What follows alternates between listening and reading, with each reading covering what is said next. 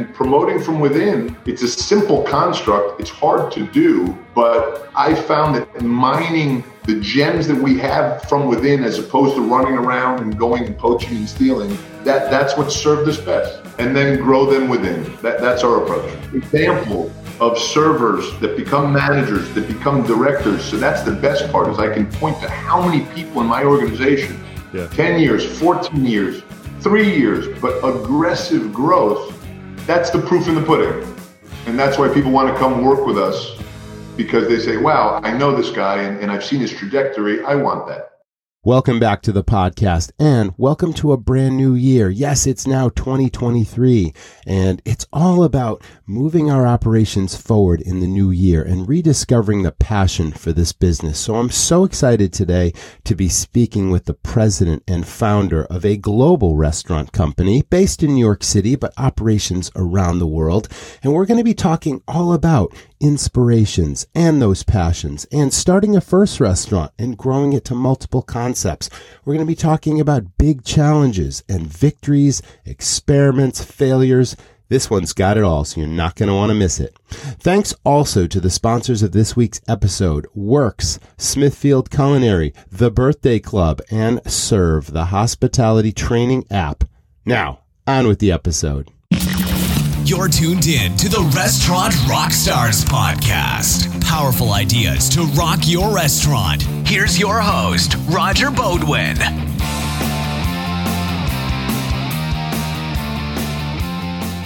Restaurant owners and managers, listen, this is important. If you haven't heard of the Employer Retention Credit, your business can receive lots of money back from the IRS, money you've already paid in payroll taxes. Now, the ERC program, as it's known, is available if your operation had fewer than 500 employees, you had to shut down or partially suspend your business, or you had at least a 20% reduction in business due to COVID-19 in any quarter of 2020 and the first 3 quarters of 2021. Now, how much is the credit? Up to $7,000 back per employee per quarter for 2021, and up to $5,000 per employee in 2020. Listen, if you have 10 employees today and meet the requirements, you could receive up to $260,000 back in a refundable tax credit. Now, the faster you apply, the faster you get the cash. Think of it as found money that you can use for any purpose: payroll, cost of goods, business improvement, or other business expenses. Again, best of all, you do not need to pay this money back. Now, Works is a company that will do all the heavy lifting for you and get your business back the money that's due. I'm speaking from experience here with Works. I received a sizable amount back in all available quarters from my former restaurant, and I couldn't be more pleased with their service, their people, and their process. For a no-obligation consult, click the link for Works in the show notes to this episode. Don't miss out. Get your consult today. Get everything you need for your operation with Smithfield Culinary. Their extensive portfolio lets you serve up a wide variety of proteins to keep your patrons happy. Choose from Smokin' Fast, which lets you add barbecue to your menu without adding a pitmaster to your payroll. Or browse their margarita offerings, encompassing everything you need for pizza toppings, plus a variety of specialty Italian meats like capicola, prosciutto, and salami. Finally, serve what you love with Smithfield, which includes everything from bacon to hot dogs to deli meats and so much more. For the products and solutions to keep your operation running strong, visit smithfieldculinary.com. Welcome back, everyone. This is the Restaurant Rockstars podcast. So glad you're back with us. With me today, Mr. John Meadow. He is the founder and president of LDV Hospitality in beautiful New York City. Welcome to the show today, John. How are you? I'm doing well, Roger. Thank you very much for having me. Fantastic. Well, I want to get, into the depths of what LDV Hospitality is all about. Obviously that stands for La Dolce Vita, an Italian phrase that means the sweet life. We're going to get to all your early influences, but where did hospitality really begin for you? And take us back as far back as it goes. So if you don't mind the whole corny all the way back, I remember an Easter brunch at the Plaza Hotel when I was around 6 years old. Everyone has that moment when they say, Mommy, I want to be a firefighter or a baseball player. And I said, I want to own the Plaza. That was my first desire for a future career. That was ambitious for a 6-year-old. I would say so. Awesome. And then that, and then following, watching Humphrey Bogart and just always being smitten by, I remember being a young kid and being totally impressed by the maitre d's of New York City restaurants and this idea of these kind of gatekeepers and creating this environment where people congregate. I was always passionate about food, passionate about beverage, but for me, restaurants were always a place for people to come and find this commonality and bond, breaking bread together. And, I was smitten by the romance. The romance led me to my first job, which was a dishwasher at Au Bon Pain. And I realized I liked it. And it wasn't romantic, but I loved the environment and I loved the people in the environment. So I had that early bug. I went on to Cornell, to the hotel school, knowing that I wanted to pursue this world. And then my first job out of college was at the Plaza Hotel, because I'm a very steadfast person and I follow those dreams and ambition. The Plaza was a fascinating experience for me. And very quickly, the romance, that first layer of romance in the onion, peel back the onion and reality starts to set in. And I realized lots of good and bad, but fundamentally, I would never have my opportunity to create in that environment. Wonderful environment, storied environment, but the passion to create an environment wasn't going to be there for me. So at 24, I went off and I opened my first bar. It was a venue across the street from Madison Square Garden, and I had lots of partners and 45 investors and this whole typical wild west rodeo of the bar business in New York City. That was a great success. Then I got really cocky and I wanted to do something downtown funky and cool. And I signed a lease in the Meatpacking District in 2005. That was an abject failure.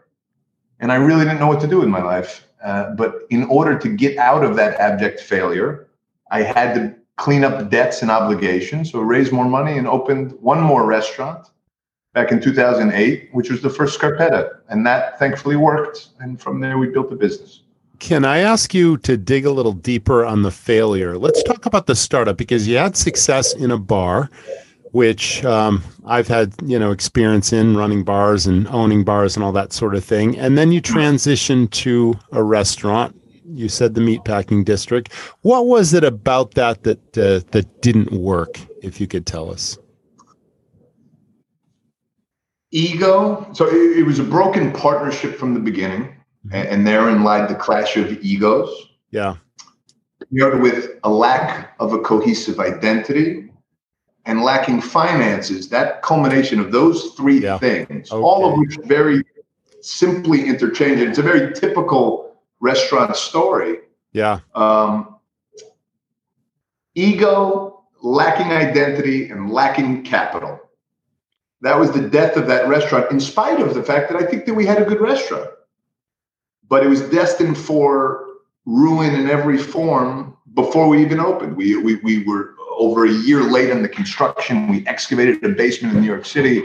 We ran $1 million, which was roughly 75% over budget. We borrowed expensive money to clean it up. It was just it was domino effect.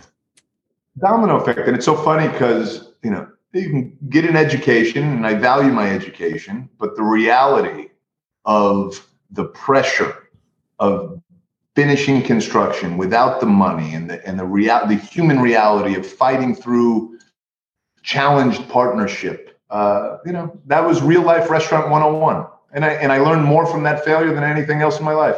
So how long was it after that you founded Scarpetta? And, did you have investors in that? Was it hard to overcome that failure to attract new capital to start yet another restaurant when your track record was mixed at that point? So I had a long-term friendship with somebody who was eager to go and do some new business. Ironically, he was an investor in the failed restaurant. So, and through that, maintaining integrity, being upfront about all of the challenges through all of it, I think he saw at a very early age that my transparency and my candor through the hardest of times, he believed in me, the person. The location really became quite a powerful location at the time. This is back in now 2007 or so, 14th and 9th, Apple had signed their lease. And the meatpacking district really was a dynamic, social, robust neighborhood.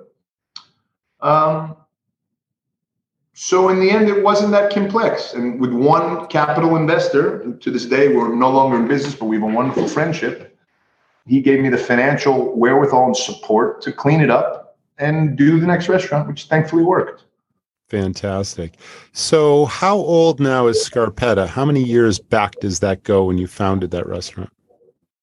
So the original Scarpetta restaurant, which really was the impetus of LDV as a whole, was 2008. So Okay. we are in our 14th year now. That lease in the meatpacking district ran out in 2018, and we moved to our current location of the New York flagship, which is on 29th and Madison at the James Nomad Hotel. And then in addition, we have another 4 locations in the States and London, which we opened in 2019. And now we're about to open a whole slew of additional properties.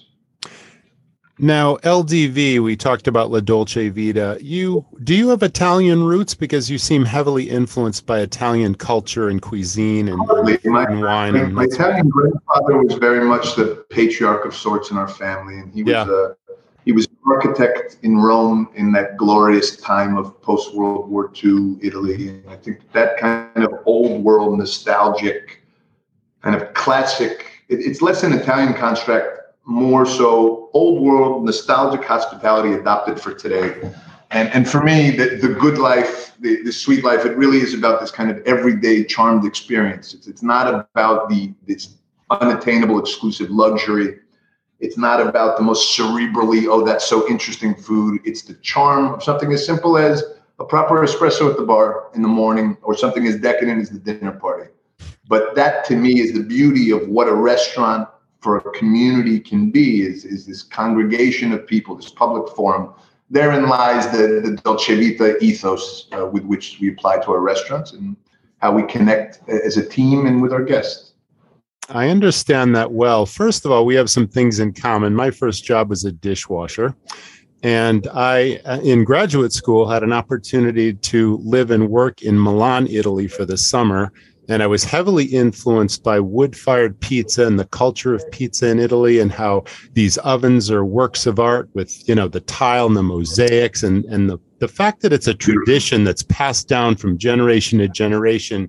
And pizzaiolos and the people that make the pizza are revered in Italy as if they were CEOs of Fortune 500 companies here in America. It's like it's such an ingrained cultural thing. Think about the joy they bring us, right? There you go. So I never thought I'd be in the restaurant business, but years later, I opened a wood-fired pizzeria, went to Naples, discovered the oldest pizzeria on the planet that is still run by descendants of the original family, and there is so much history in that. So we have something in common there.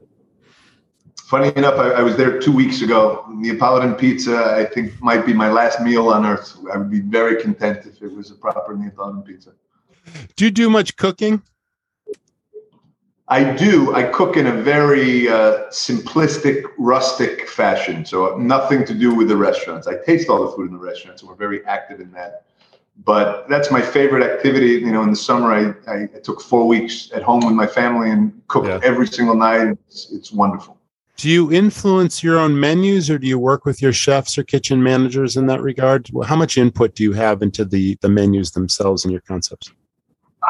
I'm very active with the menus, but I'm respectful of their craft, right? So as much as I love to cook, for me, it's in the restaurant setting, it's more about merchandising and the reality of menu engineering and looking at a product mix, and this is selling and that's not selling, and the price of beef is up and this is how much we can raise pricing, et cetera. So sure, I take my role is more business-centric merchandising as opposed to this dish needs more asset. I will make my comments, particularly about presentation, but you have to give the chef his creative license to feel ownership and to express himself. Otherwise, it's quite flat. Do you find about finding that balance between art, commerce, and teamwork? That all makes sense. Do you find yourself often as a guest in your restaurants, sitting down, breaking bread with friends, family, eating dinner, and being somewhat anonymous and watching your other guests enjoying their experiences and watching your staff shine and just sort of having that big picture, but being part of that picture? I dine in our restaurants Monday through Thursday, and then Friday, Saturday, Sunday, I'm at home with my family. So I have this bizarre duality in my life. Right. I don't know if I'm anonymous in the restaurants because the reality is it's hard to hide in that setting. It's not very frequent that it's purely friends and family in the restaurants. I do that maybe once a month. It's much more. We're looking at projects in Mexico right now. So last night we were entertaining a Mexican hotel group that's considering scarpetta and American cut, and it's explaining the ethos of what we do. So it's more business-centric entertaining, if you will. And it's very hard for me to find balance of my evil OCD reality of looking around and at the same time being engaged in that dialogue. So that's why pure social enjoyment in the restaurants is tricky for me. I'd rather just be in the restaurant, or if it's a business purpose, I can find my way to balance. As an owner founder, there is no typical day in the life of a restaurateur, but how would you describe a typical day in the life of a restaurateur? What do you do every day? Yeah. I wake up, I have coffee, I try to settle myself, whether in some form of prayer, meditation, or even running around Central Park. I do that frequently. Great. During the school year, I'm adamant about walking my kids to school. I think that, sadly, I don't spend enough time, normal hours at home, but the morning is very sacred for that. Thereafter, I come down to our office in Chelsea, and I have my time to myself on more office-centric tasks and the business of business, if you will. Mm-hmm. And I spend a lot of my afternoon on the human side of the business, FaceTime with, line level staff, managers, my COO, my partners, hotel partners, spending the time to have real dialogue, and frankly, in person as much as possible. I think that therein lies the greatest opportunity for me to impact the restaurants, and spending that time and really connecting and motivating my team. And that's also, at this point, what gives me the greatest satisfaction and excitement. So those afternoon coffee sessions, even if only 15 minutes, about whatever topic, but it's more about that human connection. Therein lies my greatest thrill, really, in the day. I try at 6 p.m. to go home and see my kids and connect with them. And then, by 7:30, I go back downtown and go to the restaurants. Let's talk Come home about, at midnight. Yeah. Do it again. Keep going. All right. And go to bed, repeat next day. But on the weekends, I completely shut it down, and I have a very simple, I get to play dad. Sounds like you've got a really good balance between family life and business life, even though you've got multiple projects going on, looking at different countries. My wife would beg to differ. I have to say that it's gotten drastically better, and I think that that's because we've had a lot of roller coasters and a lot of mistakes. I've opened and closed lots of restaurants, and I think even pre-COVID, we were starting to find our clarity and be a little bit more disciplined about deal flow and focused. And I think that when you have the focus and the intention and the right people, it's a horrible thing to say we have 6 openings in our pipeline, and I'll certainly won't say I'm bored, but bluntly, I have the least to do personally than I've ever had, and that's just because it makes sense now. So I'm not putting out the same volume of fires as I historically was. And again, you have to believe in your team, empower your team, and let your team do their work, and surround yourself with people that are frankly better than you in every last regard. I can honestly say at this point, I don't have one singular skill that I'm better at than everybody else around me. I mean, maybe sales. I can sell the LDV dream to a hotelier. But ultimately, I feel very blessed to have a team around me that allows me to try to seek out some balance in my life. That's a solid foundation for sure. How would you describe the culture of your organization?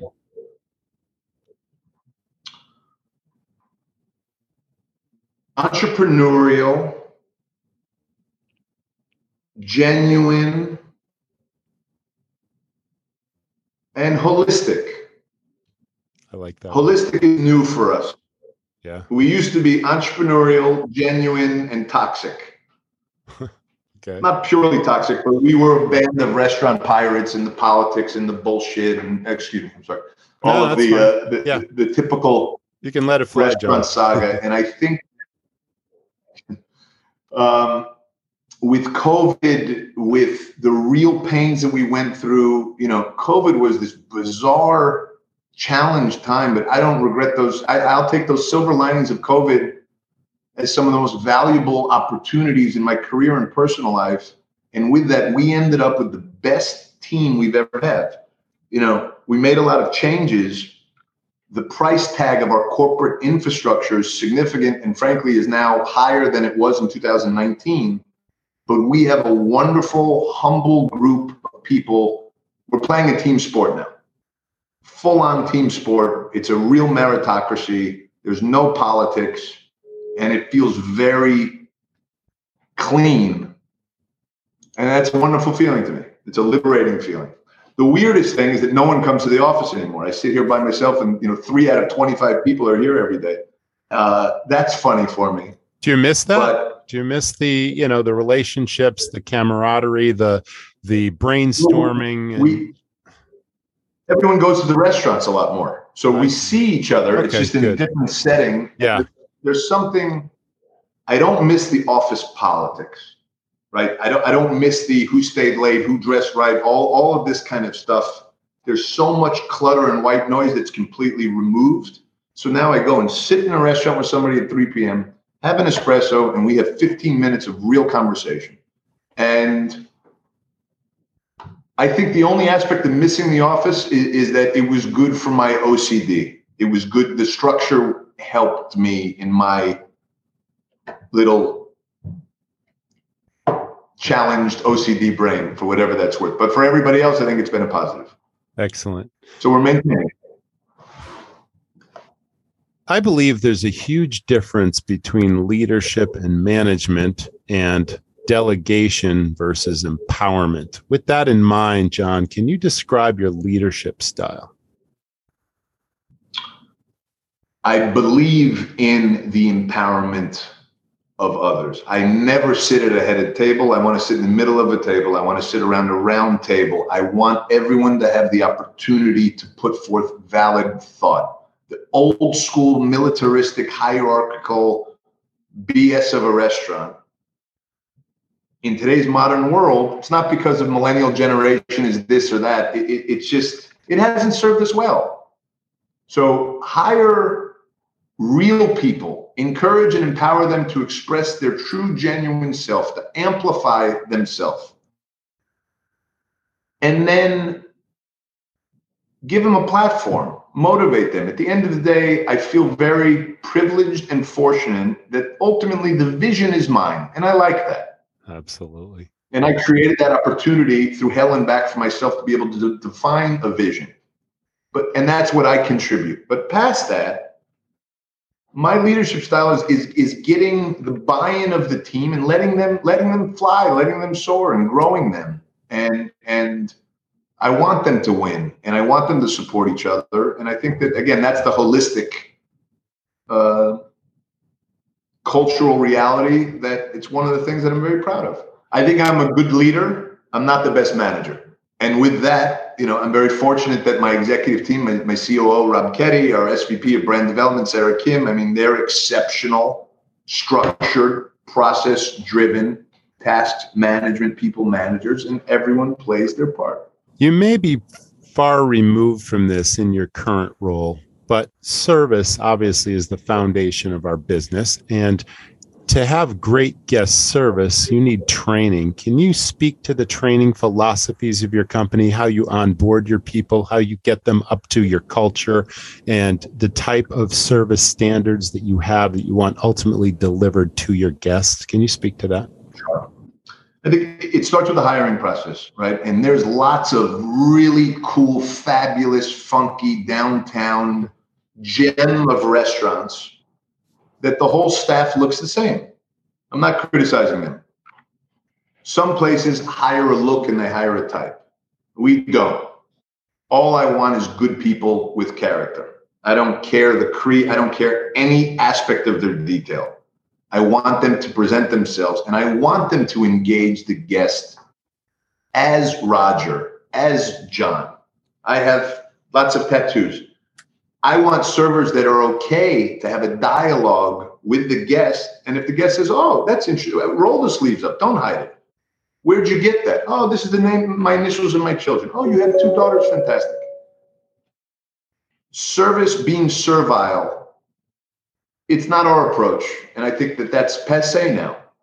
I think the modern world is so intrigued by the restaurant culture that we want to have connection with those that are serving us. Not always, not the overbearing server that takes over like an actor. It's not your play per se, but the guest that wants human connection, we facilitate, foster, and push that agenda. That genuine human approach is infinitely more powerful to me and more important to us than all the technical points of service, right? So it starts with hire good people, then give them the skill set to turn them into great servers or runners or prep cooks, whatever that is.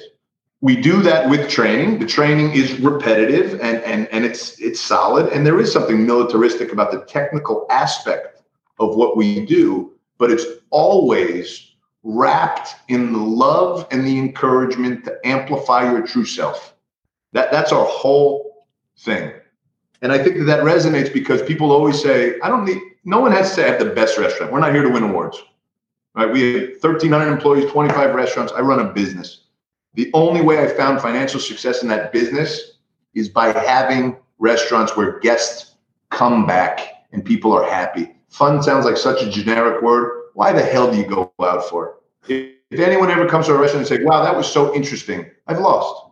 I want you to say, that was so good. I ate it with my heart, and I'm going to come back next Thursday and have the same thing. And I want Martin to be my waiter. He was fantastic. That's our approach. And yes, it comes with procedure and SOPs and structure, but it's always about foster the love. And that's what works for us. And people say that we have warm restaurants. And that's what's so fundamental to me. So that's the basic approach to service. And then it's so funny. Everyone talks about the hiring paradigm and the challenges in HR and all of it. And it's all very real. At some point, we can bitch and moan that every waiter moved back to Minnesota, or we can look at our busboys and support staff and say, you know what? She's a really good, solid person. Let's make her a great server. And promoting from within, it's a simple construct. It's hard to do, but I found that mining the gems that we have from within, as opposed to running around and going and poaching and stealing, that's what served us best. I applaud your approach. Amplify them through yourself and then grow them within. That's our approach. Yeah. Awesome. Fantastic. How do you define hospitality? And we have so many examples of servers that become managers, that become directors. So that's the best part, is I can point to how many people in my organization, 10 years, 14 years, 3 years, but aggressive growth. That's the proof in the pudding. And that's why people want to come work with us, because they say, wow, I know this guy and I've seen his trajectory. I want that. Listen, I am a huge believer that service is your restaurant's greatest competitive advantage. But we all know that service takes time and commitment, dedication. Well, what if there was a training tool, a single tool that was completely customized to your restaurant brand, your menu? Let's start with photos of the plate presentations, ingredients, romance notes, allergens, everything that's important that your staff need to know to present and bring to life your menus for your guests. That includes your wine and beer list, specialty cocktails, everything at their fingertips. Imagine in the back of house that cooks, your new prep cooks, or anyone can instantly look at the photos, a list of ingredients with prep times and cooking steps, all the important things to produce each dish to perfection. Imagine there's also table layouts of every dining space in your restaurant with table numbers, and even seat numbers, because we all know how important it is to deliver the right dish to the right guest. This is a tool designed to enhance hospitality in your restaurant, not replace it. Learn more at servenow.com. That's SRVNOW.com. Check it out. Chemistry and longevity. And that's what builds that team you were talking about, the people that you can rely on even during the pandemic. It's like they were there. And now you've got, I call it the dream team. I mean, that's sort of a cliche, but it's absolutely true. And it sounds like that's the type of... I always take cliches exist for a reason. The older I get, the more dumb I try to force myself to be, because I think these simple realities are very powerful. The word hospitality is in the name of your restaurant group. How do you define that word? I think we forget that it's derivative of the word hospital. And restaurateur is to restore. And I think that, the hospitality of nurturing, cultivating, giving a loving guest experience to your guest so as to restore and nurture their soul, that's what we get to do. We're not in the business of food and beverage. Some restaurants are. It's not my business. I've been in that business. I haven't been very successful. We're in the magic making of warm experiences, and that's the art of hospitality, and more so the passion of hospitality. I don't think it's that complicated.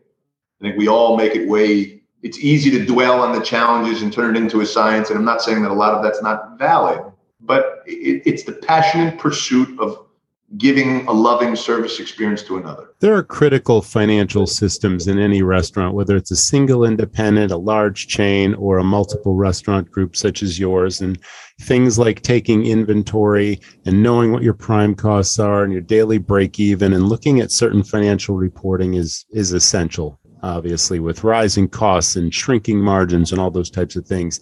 You've got a 30,000-foot view of your group, but how involved you get in those details? You obviously get reports from your COO or your other people, but do you analyze numbers much? Is that part of your daily gig? Yes, it's a daily, weekly, monthly, quarterly report and effort. And numbers don't lie, right? I think that it's a wonderful benchmark of the reality of your business. That first failed restaurant, I put more of my soul in that restaurant than any other pursuit in my life. I hate to say it, I put more effort into that than fatherhood, that first restaurant, is the truth. And 3 months into it, when I bounced that girl's paycheck, 19-year-old hostess from Minnesota, it was the lowest point in my life. There's no nobility in a failed restaurant. There's not. You can try, and when you close, and it doesn't mean that you didn't put your effort, but to be fiscally cavalier and not consider the business, at the end of the day, you know what the end result will be. And then all those guests and that, so you live by the number. The numbers are a reality, and I think that we chart them. Apart from me, and if you ask me what numbers am I most intrigued by, it really, ironically, is cover count and payroll. Cover count is not a number, it's another, how many people are at the door. Yes. Obviously, average check is all relevant, but at the end of the day, volume does heal all wounds. And we know that driving check has never been the issue in the kind of price point and environment where we operate. How many people walk in the door and payroll? Payroll is, everyone says the rent's too damn high. I'll gladly live at 10% occupancy and pay a premium to be on the right corner in New York City versus a mid-block challenge location. Labor is the ultimate challenge in this industry. And that's where we spend so much time is on labor management. I think from a fiscal responsibility standpoint, our philosophy is absolute transparency. I think too often people are, my numbers, my business, just smile and be on the floor. If you want a manager or a chef to take ownership of anything, how do you not share the scorecard with them? So our putting, frankly, some cumbersome responsibility on the line level management teams for reporting, even if it takes away a little bit, because I always say floor, but oh, by the way, some of these financial exercises, what it does is it forces their ownership. And then when you give them these tools, then they get empowered. When my team cares more about granular numbers than I do, now I know that I'm winning or I'm going to win and turn something around.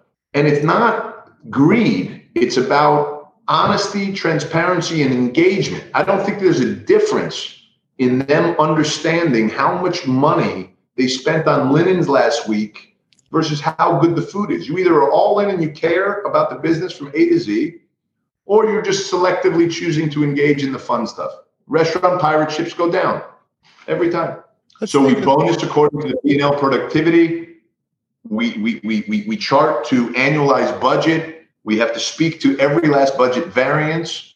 We give them the respect to run their business, which requires financial acumen and effort, which frankly, a lot of them didn't have prior. And so it's a lot of coaching and a lot of time, but that's how you get their buy-in. Give them those tools. Do you believe that your menus are maximizing profit in terms of, say, the spread in each category and the volume of sales in each item? It's a great question. Maximizing, no. Food menus maximizing profit, like purely just maximizing profit, no. Yeah, I say that because, when time allows, I coach restaurants, and I have found pre-pandemic, post-pandemic, now there's a wide variety of restaurants out there, seemingly successful, sales in the multi-millions of dollars, but they find out once they do an analysis that their lower profit items are stealing sales from the higher profit items. And that spread I'm talking about in the appetizer category, the entree category, we're talking about dollars, not cents.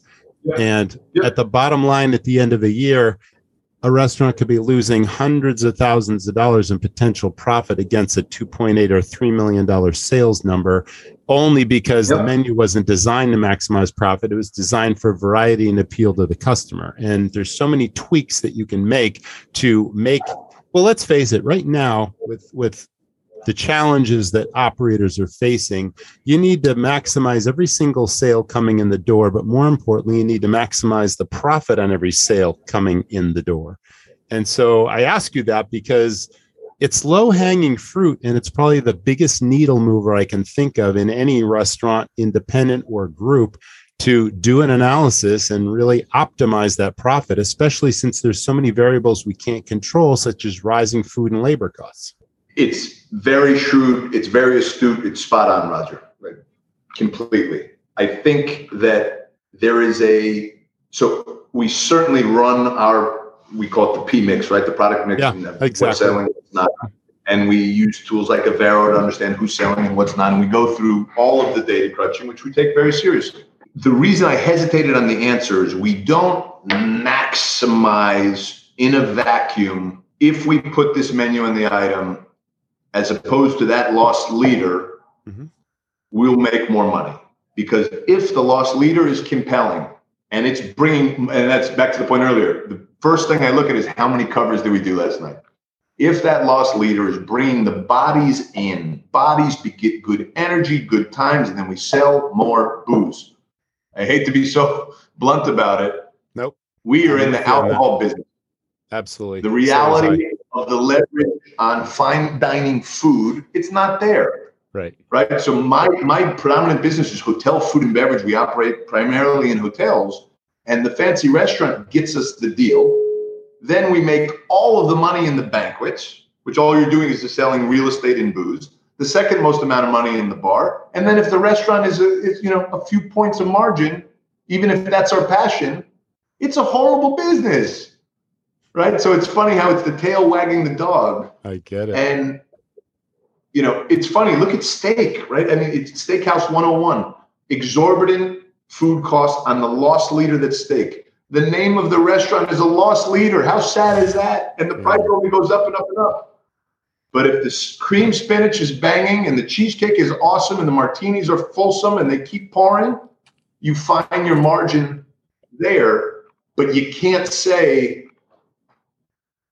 I'm only going to serve hanger steak because I can actually run at 30% on that, in spite of the fact that filet that everybody wants went through the roof, and now, ribeye and filet cost the same amount of money. Like there's a ridiculous reality we face now.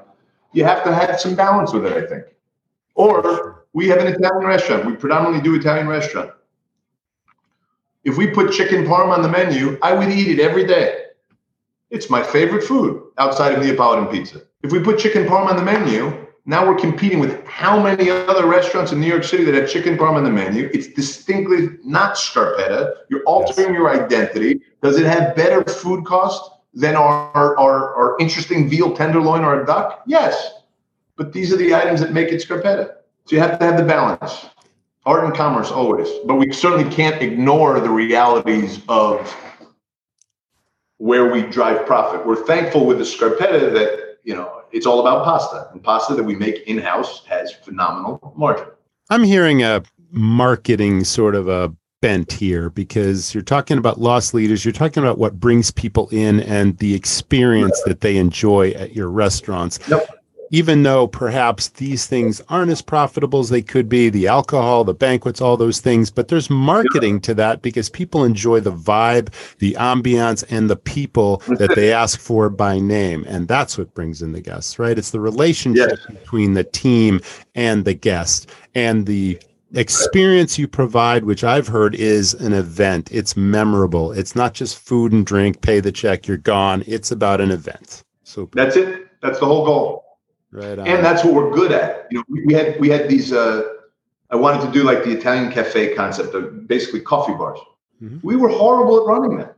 We couldn't cultivate the magic. We couldn't grind on the margin. It's not what we do. And I think the guy that can run the best coffee bar in the world can't necessarily run a big production restaurant.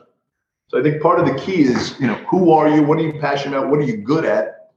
And focus. Not everybody can be Danny Meyer with fancy restaurants and Shake Shack. I know I'm not that smart. You're doing pretty well. You're holding your own, John. Don't sell yourself short. I'm very impressed by what I'm hearing, and I think we share a lot of the same philosophies. Let's dive into labor a little bit more. I believe I heard that you've got a really strong team and that the team stayed together during the pandemic, but there is still the biggest challenge going on right now, the labor crisis. How is that affecting your group, and how are you dealing with that? Every week, good quality people that I believe we've historically paid fair wage, whether a line cook in Miami or a director in New York City, gets an offer to go somewhere else. Every week. It's resulted bluntly in us paying more to stay competitive and really showing them growth plan, right? Because sometimes I can't compete financially with other offers.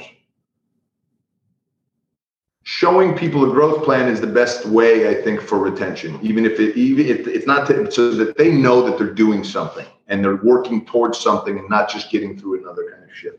So the biggest challenge for us, though, still goes back to it's hard to show a dishwasher a growth plan, candidly. And the line level staff is where we're seeing the most aggressive turnover. And it's been tough. And at the same time, when a busboy gets promoted to server and all of his friends see that, it's the best example of their potential for a growth plan. Mm-hmm. So it's very different from telling an assistant manager, showing him or her their potential to becoming something significantly more than that. You can't have that conversation with every last food runner. But when you, in fact, promote from within, you give them that example and they see it, and now they have a tangible example and opportunity. And you just try to. I think you take efforts, right? So I don't want to brag or boast. I'll just share candidly stuff that we've done. We were very blessed by the government and how much money we received. Yes. We didn't get all the RRF, we didn't get all the PPP.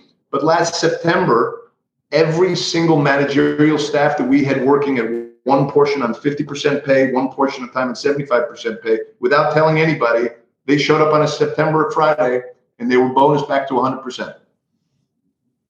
Many of these people, this is the biggest check they've ever received in their lives because they don't, frankly, have the financial capacity at their earning power to save big chunks of money. We were fortunate enough to get help from the government for the purpose of payroll. So we said, okay, we're good. We're going to live to see another day. Here you go. People cried. And I think that moments like that, when you have the opportunity to show loyalty and, the 401k, a lot of people don't participate in it. I'm embarrassed to say that we never had one until this year.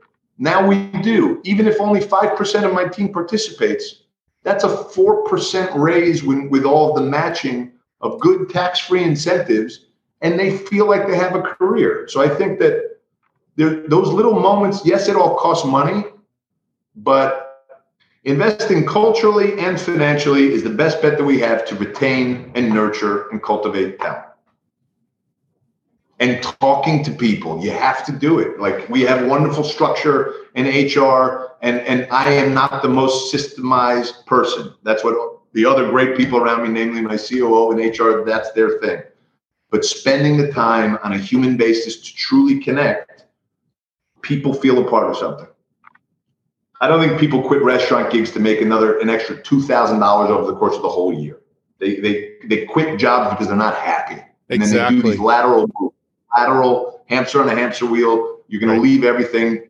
And the reality is communication and human connection, I think, cuts through a lot of the narrative and the crap that allows people to manifest negativity and say, you know what, F this place, I'm going on to the next for the same old shit. Exactly. I think you're touching on the key that goes back to that culture question. You're creating a culture. You're leading by example. You're giving them a voice. You're feeling that their opinions matter. And then you're giving people a chance to move up in your organization. And that counts for a lot, where they may not more than likely find that in the next place, even if they're paying them several dollars more per hour or whatever it is. It's like, that is a balance. But I think if you convey those things, and if you walk the walk daily in your restaurants and treat people the way they want to be treated and make them feel like they're valued, then you're going to retain them more. Right. The hospitality is not just for the guest. It starts with your team. Yes, absolutely. Take family meals seriously, right? All of it. Walk the walk. You talked about the growth plan for your people. Let's talk about the growth plan for LDV. Where do you see this company growing 5 years from now, 10 years from now? We talked about the Mexican opportunity. There's obviously more. When your gears are turning at night or whenever they happen to happen, where do you see the progression your company going next? Our business model now that I am committed to being disciplined about, because that's been my greatest hubris in my past, is I would react to it. I just wanted to open restaurants before. There was never a plan. There was never 5-year goals. I just wanted to open restaurants. That was the thrill for me. Mm-hmm.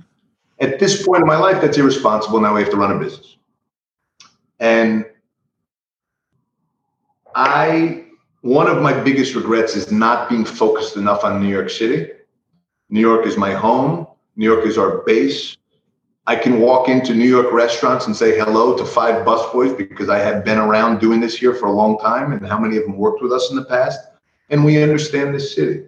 So I want to live in a world focused on New York. I view the Hamptons as very much an extension of New York. In many ways, Miami's focused is an extension of New York. But New York centric, go all in. I joke about FUBU, for us, by us. Remember the clothing company? Yes. I want to do FUBU in New York and go to the restaurant and simplify. I don't want to play business in New York. I want to be a restaurateur and show up and grind and empower my team to do so. That means ownership. That means active management deals. Take risk. Do the restaurant. Forget about business for a second. Restaurant. Or on a more branding side of things, in the hotel world, international license deals whereby we design, we get to build our brand, we get to train, we get to staff, we get to market, and we get to show up. But ultimately, the day-to-day true grind, you're relying on your hotel partner to do so. So we're opening now in the Waldorf Astoria in Doha, Qatar, with the World Gate, where the Edition Hotel is in Tokyo. We're opening in Rome in January, in Rio de Janeiro next year, another hotel project in Soho here next year. We're doing a members club in Miami. And the way we look at our Soho operation and our Miami operation, as opposed to Tokyo, it's very different. And we have one team that focuses on the international, one that goes all in on the home. What we're not going to do anymore is the middle. when I've been reactive and developers, and I won't say where, have said, oh, I have this fabulous new opportunity and I'm going to give you this and that to be a part of this wonderful new shopping center here, it's not my world. And you know what? I don't want it to be my world. This sounds so obnoxious. If it's going to be our restaurants all in, I want to open restaurants that I want to go to. It's not that I don't want to go to X city. I don't know anything about it. And there's not enough time in a life to learn every city to go all in. So it's either take a bet on partner in Tokyo and show up 4 times a year and have fun and go open in Tokyo and live that journey, or it's go to war every single day in New York City. Black and white. And with that, if I maintain that philosophy to answer your straightforward question, I want to grow as big as I can, but holistically. Yeah, there's that word again. I love that word.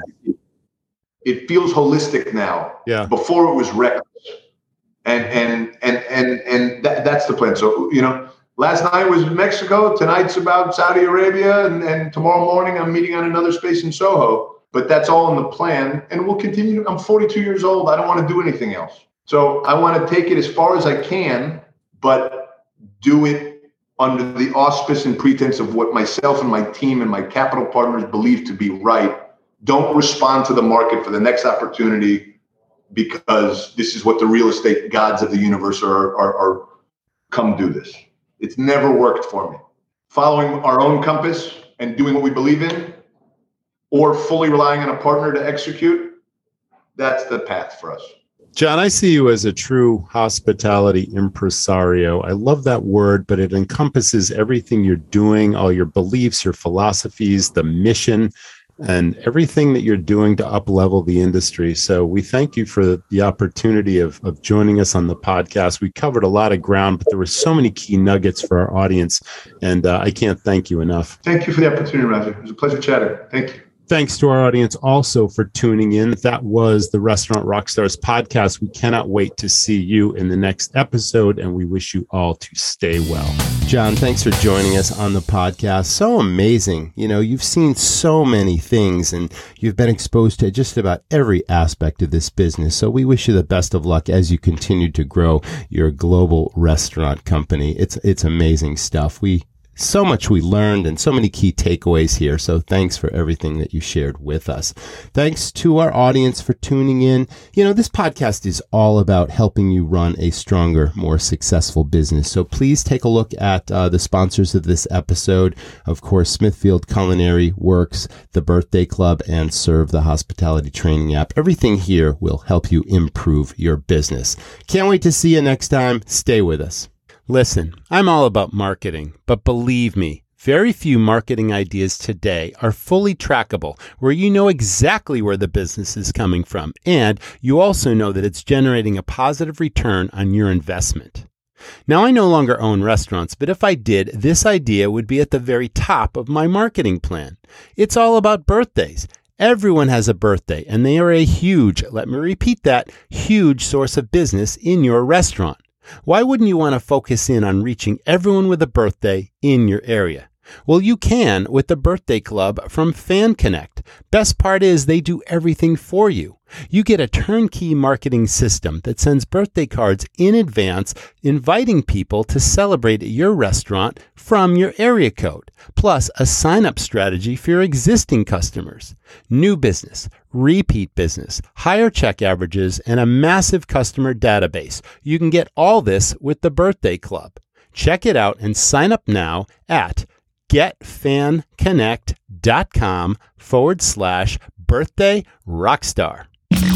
Thanks for listening to the Restaurant Rockstars podcast. For lots of great resources, head over to restaurantrockstars.com. See you next time.